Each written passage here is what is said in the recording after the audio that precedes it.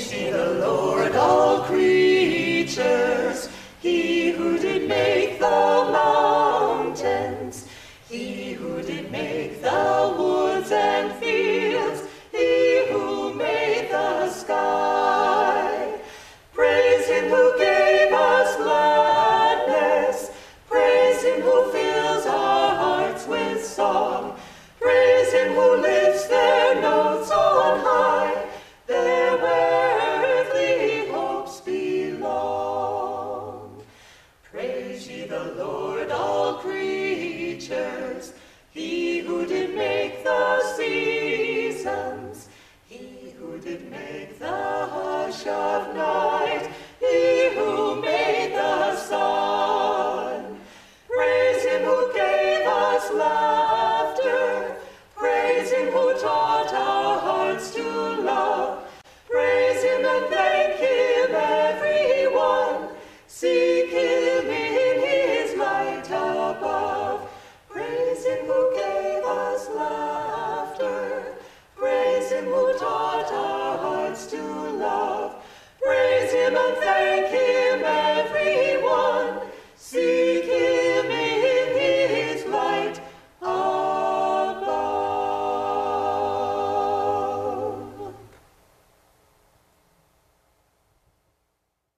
The title of this chapter, How Should We Meet Our Tests?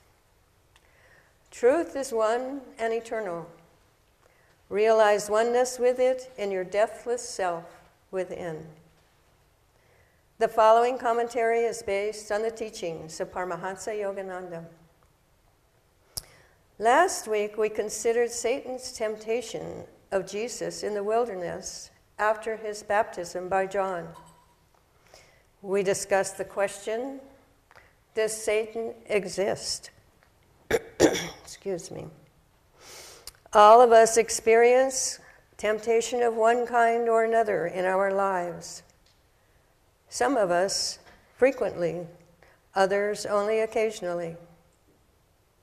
Whether temptation comes to us from our own subconsciousness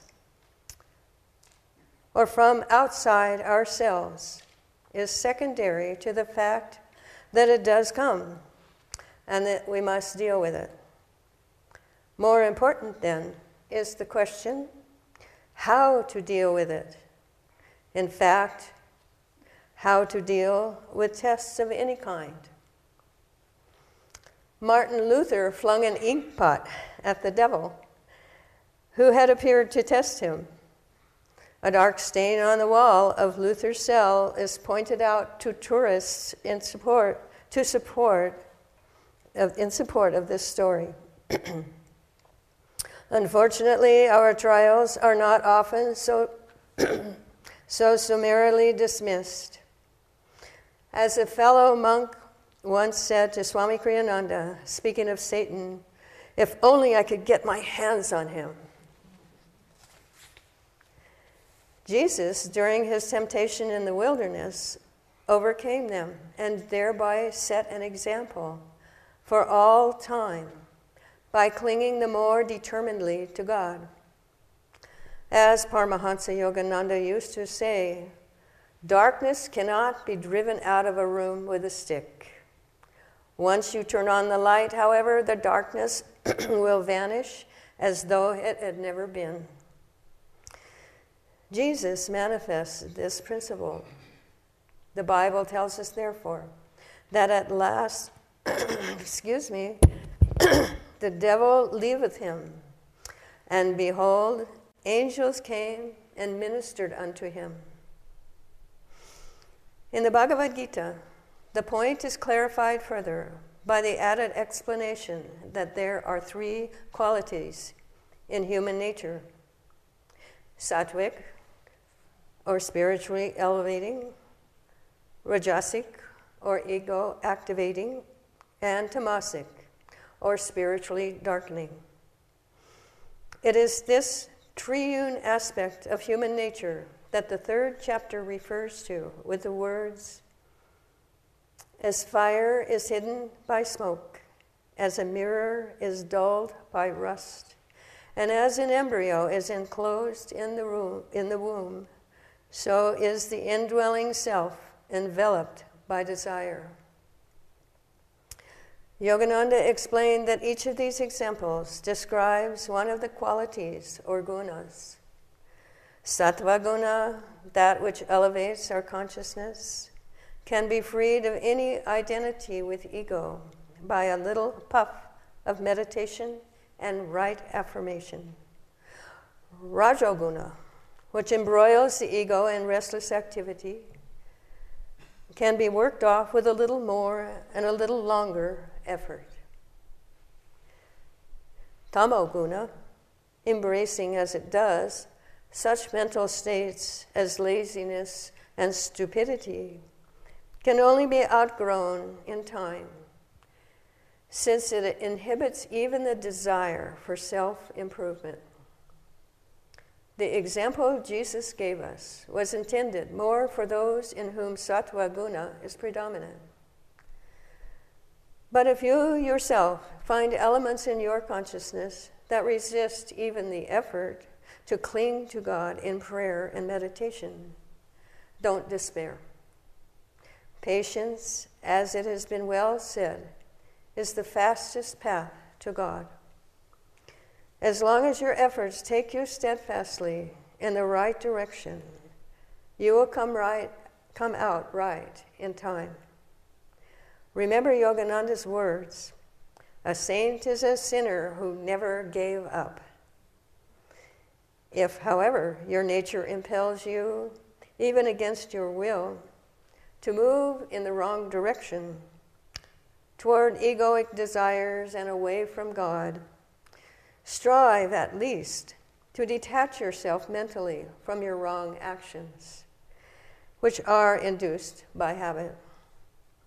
The time will come when their own stored up energy will tire and diminish.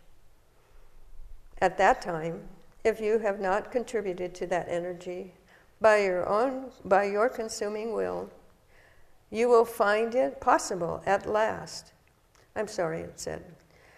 By your consenting will. You will find it possible at last to redirect your energies more constructively. Thus, through Holy Scripture, God has spoken to mankind.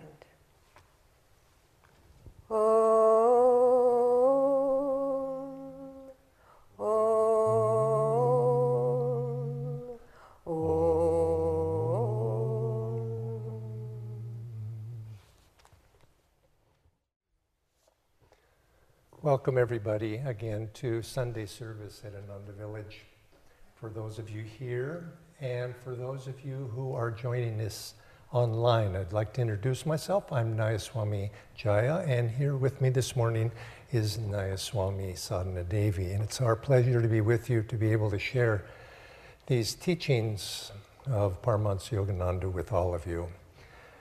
The topic for today, as it was introduced by this reading today, was how do we face our tests, or challenges, maybe is a nice word to say and use it. And the one thing we can say is that every one of us has tests and challenges. It's a condition. If we're going to be born into this world of duality, we have an identity, we have a personality. If we're in this world, it's inevitable that we're going to be tested because this is not our true home. And our job in this life is to perfect ourselves, to be able to, you might say, graduate from this school of learning in which we find ourselves in. And when you go to school, what do? You take tests. And God sends these tests to us, these challenges to us. So there is no one who escapes tests. Some people say suffering. And that too, nobody escapes suffering, pain. Perhaps some people can transcend pain, but really the only escape from this is to be able to transcend this world in which those are realities. In God, is there suffering? No, there's not in God suffering, nor is there pain and suffering. Unless you were to say suffering out of empathy or concern for other people, wishing other people too would be able to have that state of consciousness. And one of the things that I'd like to speak about today is a little bit about this subject of tests and challenges, and a conception, or maybe it's better to say a misconception, that people think that, oh, if I face challenges, it's somehow correlated with my spiritual depth, my spiritual path, my spiritual attainment. And all of us in our life, I think we've seen over the last year, perhaps in the last month or so, we've seen things happen to people we know, family members, distant people that have gone through very difficult times. We've seen tragedies happen. We've seen people die, friends die, devotees pass away. And sometimes there's this thought that passes through that difficult things happen. Why are they happening to us? Devotees, we should be protected from these sorts of things. We shouldn't be tested in this way. But that's not how this world is made. This world is made of tests and challenges, suffering, if you will. And the challenge for us is not that those come into our life. Our challenge is how are we going to respond to the difficult things that come to us sometimes in life. And that's really what the spiritual path, and that's what the life of a devotee is responding to those things. Now, I'd like to tell a story, very ancient story. I think most of you have heard of this story. Some of you know the story. A few have probably read the story, and that's the story of Job. Now, before I tell the story, Job, you should realize, is out of the Old Testament, of course, and it's a fable. So take it as a fable. And what does a fable have? It has lessons, dramatized lessons, you might say. Now, Job, it's made clear right at the very beginning of this scripture, from this story. It's made clear that Job was a man who loved God. Job was a man who was righteous. He knew what to do that was right, and he acted rightly, and he loved God. So one day, God was speaking with Satan, and they were having a conversation. Remember, this is a fable, but God and Satan were having a conversation. And God brings up the name of Job as an example of a righteous man. And Satan says, he's righteous. He says he loves you, but that's because you give him so many blessings. You protect him. You look at how wealthy he is. He's got all these good things. And of course he's going to be righteous and do the right thing and express his love for you because you've given him so many blessings in life. God says, no. Job is a righteous, loving man. And Satan's not convinced. And Satan says to God, how about this? Allow me to test him. And God thinks about it, and he says, okay, I'll allow you to test him just to demonstrate. But on one condition, you cannot take his life. And so Satan says, okay. And he goes about his business, the satanic business that he's engaged in, and he tests him. He takes away all of his riches. One thing happens after another calamity. He loses his lands. He loses his houses. He loses his money. He loses everything of material value. Then, one by one, his 10 children die. Tragic circumstances, and they're gone. But yet, Job remains faithful. He does not understand why. He says, why, God? Why? I don't understand. But he still loves God. And he's righteous. And so God says to Satan, well, you see? And he says, well, let me test him a little bit more. And God reminds him, well, you can't kill him. And Satan says, okay. He goes, and now he takes away all of his good name, you might say. People begin to revile him. Oh, this fellow is bad news. So that they shun him. He's not liked by anybody. He's somewhat condemned by people. And then, worse yet, he begins to lose his health. And now he doesn't have friends. He doesn't have his health. He doesn't have any property. He doesn't have any money. And his wife is quite angry with him. And finally, he's still going along. And Satan then says, now he covers his whole body in boils and pain and oozing sores. And he's in agony all day long. And then he does have 3 friends still. They're not local, they're far away, and they hear about him. And they said, let's go and talk to Job and see what has become of him. So the 3 friends come and they visit Job, and instead of consoling him, they begin to interrogate him. They say, Job, what did you do? God is righteous. God is fair. God is all justice. Certainly, if you were living a just and righteous life, he would not treat you like this. So what is it that you did? And they began to interrogate him one after the other. And Job says, I don't know. I can't remember anything. I've done the best I can, and I just do not understand. So he's not happy about his situation at all.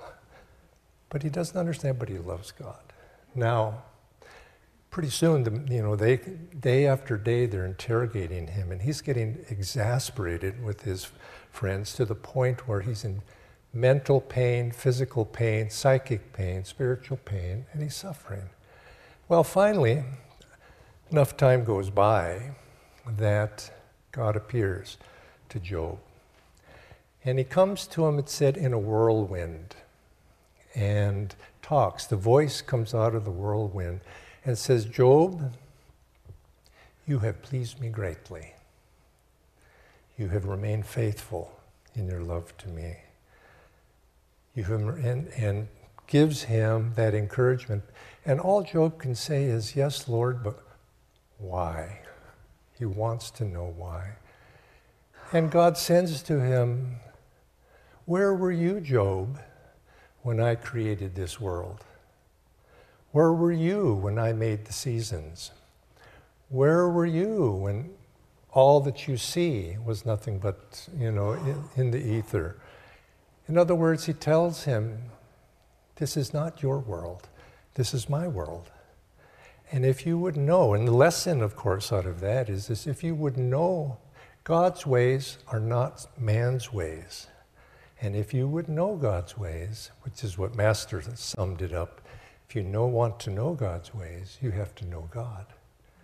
But mankind has the intellect and wants to understand through the mind. And he tells him that. And then God turns his attention to the three friends and says, from you 3, your friend was in pain, your friend was suffering. And what did you do? Did you come to console him? No. You came to belabor him with your accusations, trying to find out the cause of a just man's fate. So he then is about to curse these 3. And Job intervenes. He says, no. Forgive them, Lord. They knew not what they were doing.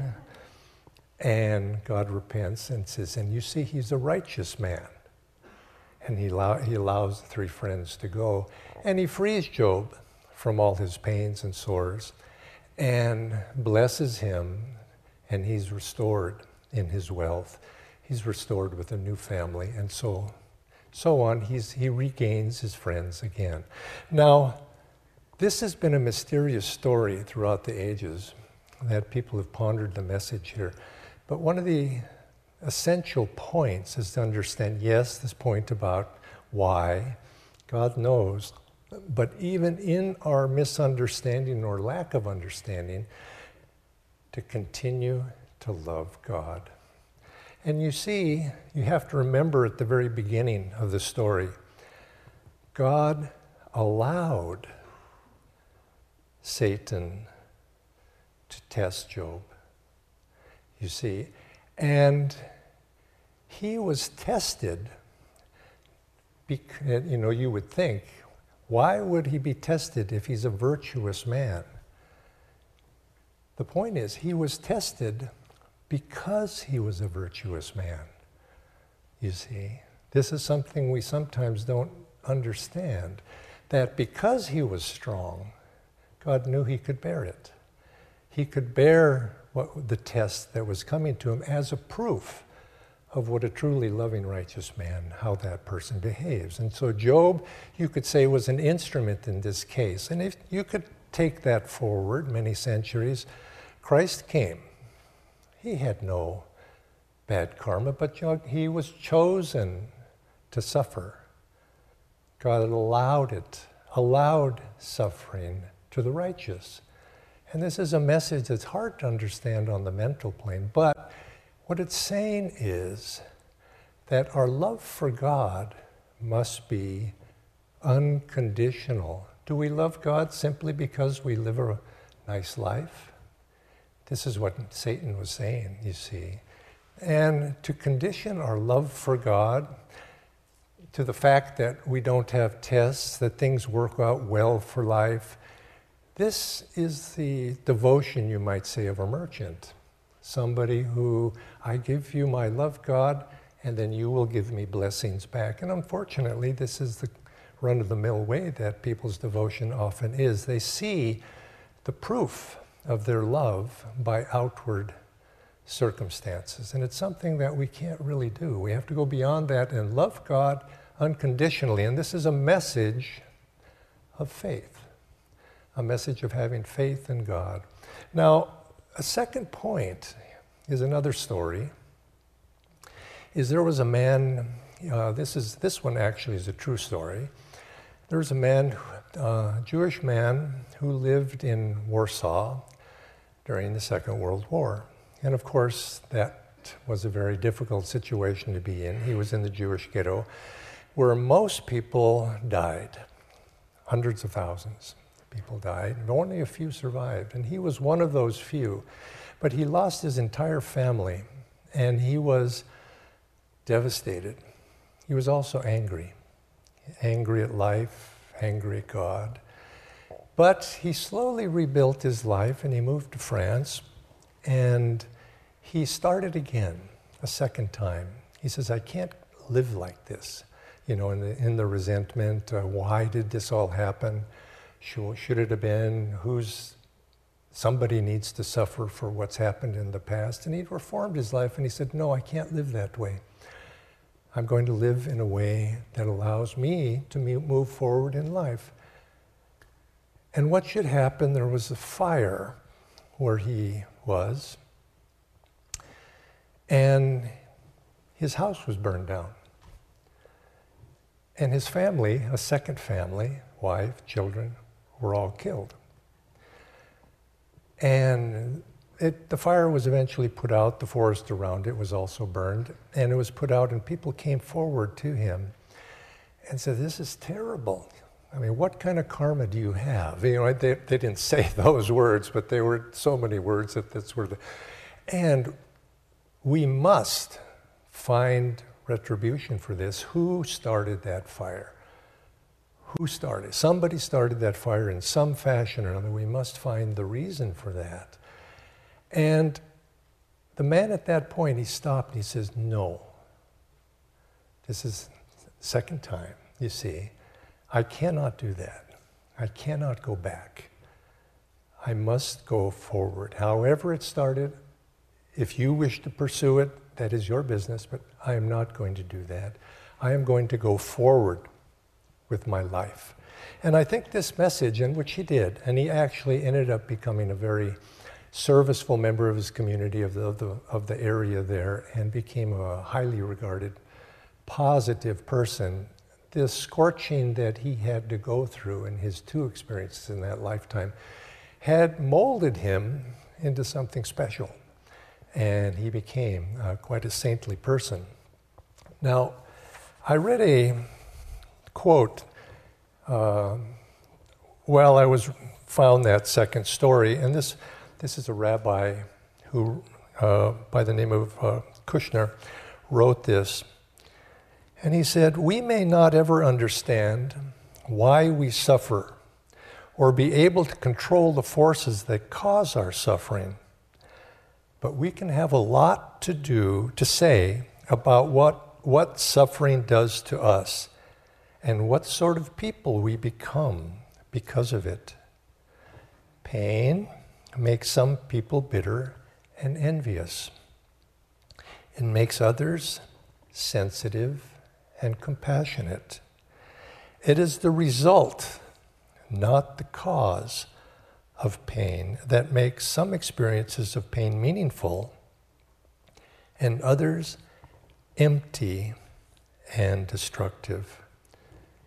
The essence of this being is what the readings today have been emphasizing, and what we want to remember is that what happens to us is, and this is not to discount karma, and it's not to discount the lessons that can come out of looking at the situation of why we've suffered or why there's pain.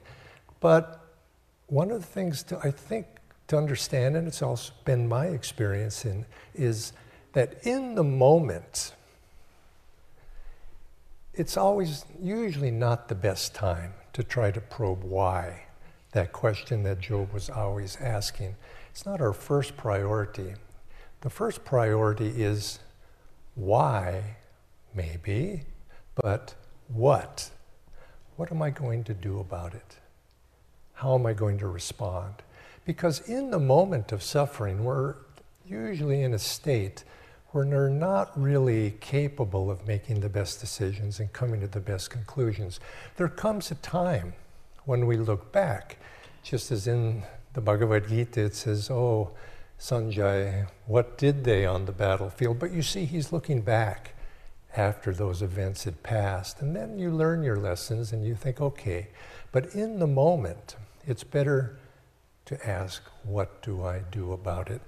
Years ago, there was early days, I remember Swami Kriyananda, we had a little bit of trouble here paying our mortgage at that time, and the institution that held the mortgage was going to foreclose on the property and notified Swami that he had a very short period of time unless he paid a hefty sum. In those days was considered a hefty sum. We had very likelihood we could have lost the property. And Swamiji was at our early center in those days that we had in Sacramento. This was 1970, I think it was. We had a center there before Nanta Maria and the others that went down there. We had a very early one. And he was there with the two people that were running that center. And they said, "Oh, Swamiji, don't get upset. Don't, because Swami's saying, "What? I just got this news," and he wasn't upset, but he was shocked, you might say, over the situation. And they said, "Oh, Swami, here, I'll make you some tea. Sit down, relax." Swami very vigorously said, "Tea? I don't want tea right now. I want to know, what am I going to do about this?" And he immediately got on the telephone and he started making phone calls to be able to rustle up the ability to make that payment. And this is the response. You have a situation, what am I going to do about it? And move, like that gentleman in France, in a positive direction. Do whatever it takes that is in a positive motion. And one step in a positive direction will inevitably lead you to a second step. And you start to move in that direction, and then you can look back and you can think about it. And so this isn't to say to be able to respond or that there's not karma involved in this. Of course it is. And there is karma involved in all suffering and things that happen. But what makes it a useful test and challenge versus something that's destructive, that causes us pain for perhaps a lifetime, and who knows how many lifetimes in the future? It's our response to how we respond to them. And responding in those qualities that were exhibited by Job. He was faithful to the end because he had faith that God's love, in God's love, it was through that love that gave him faith. And I think if we look at our own lives, in love, you could say that in love, faith is natural. Of course, it's that faith that of course God is going to help me. Of course God is going to be there at the time, at some point. His timing may always not be to our satisfaction, but the fact that in his time, God will be there. And he's there with me right now. Maybe I can't see him, I can't feel him, but I have that faith that God is there. And it's that my love will be there come what may. And I think this is the attitude that we need to go forward to face whatever test that comes to us. We're in God, and then in God we find that the solutions actually, he gives us also the solutions to whatever those tests may be. Again, in his own timing.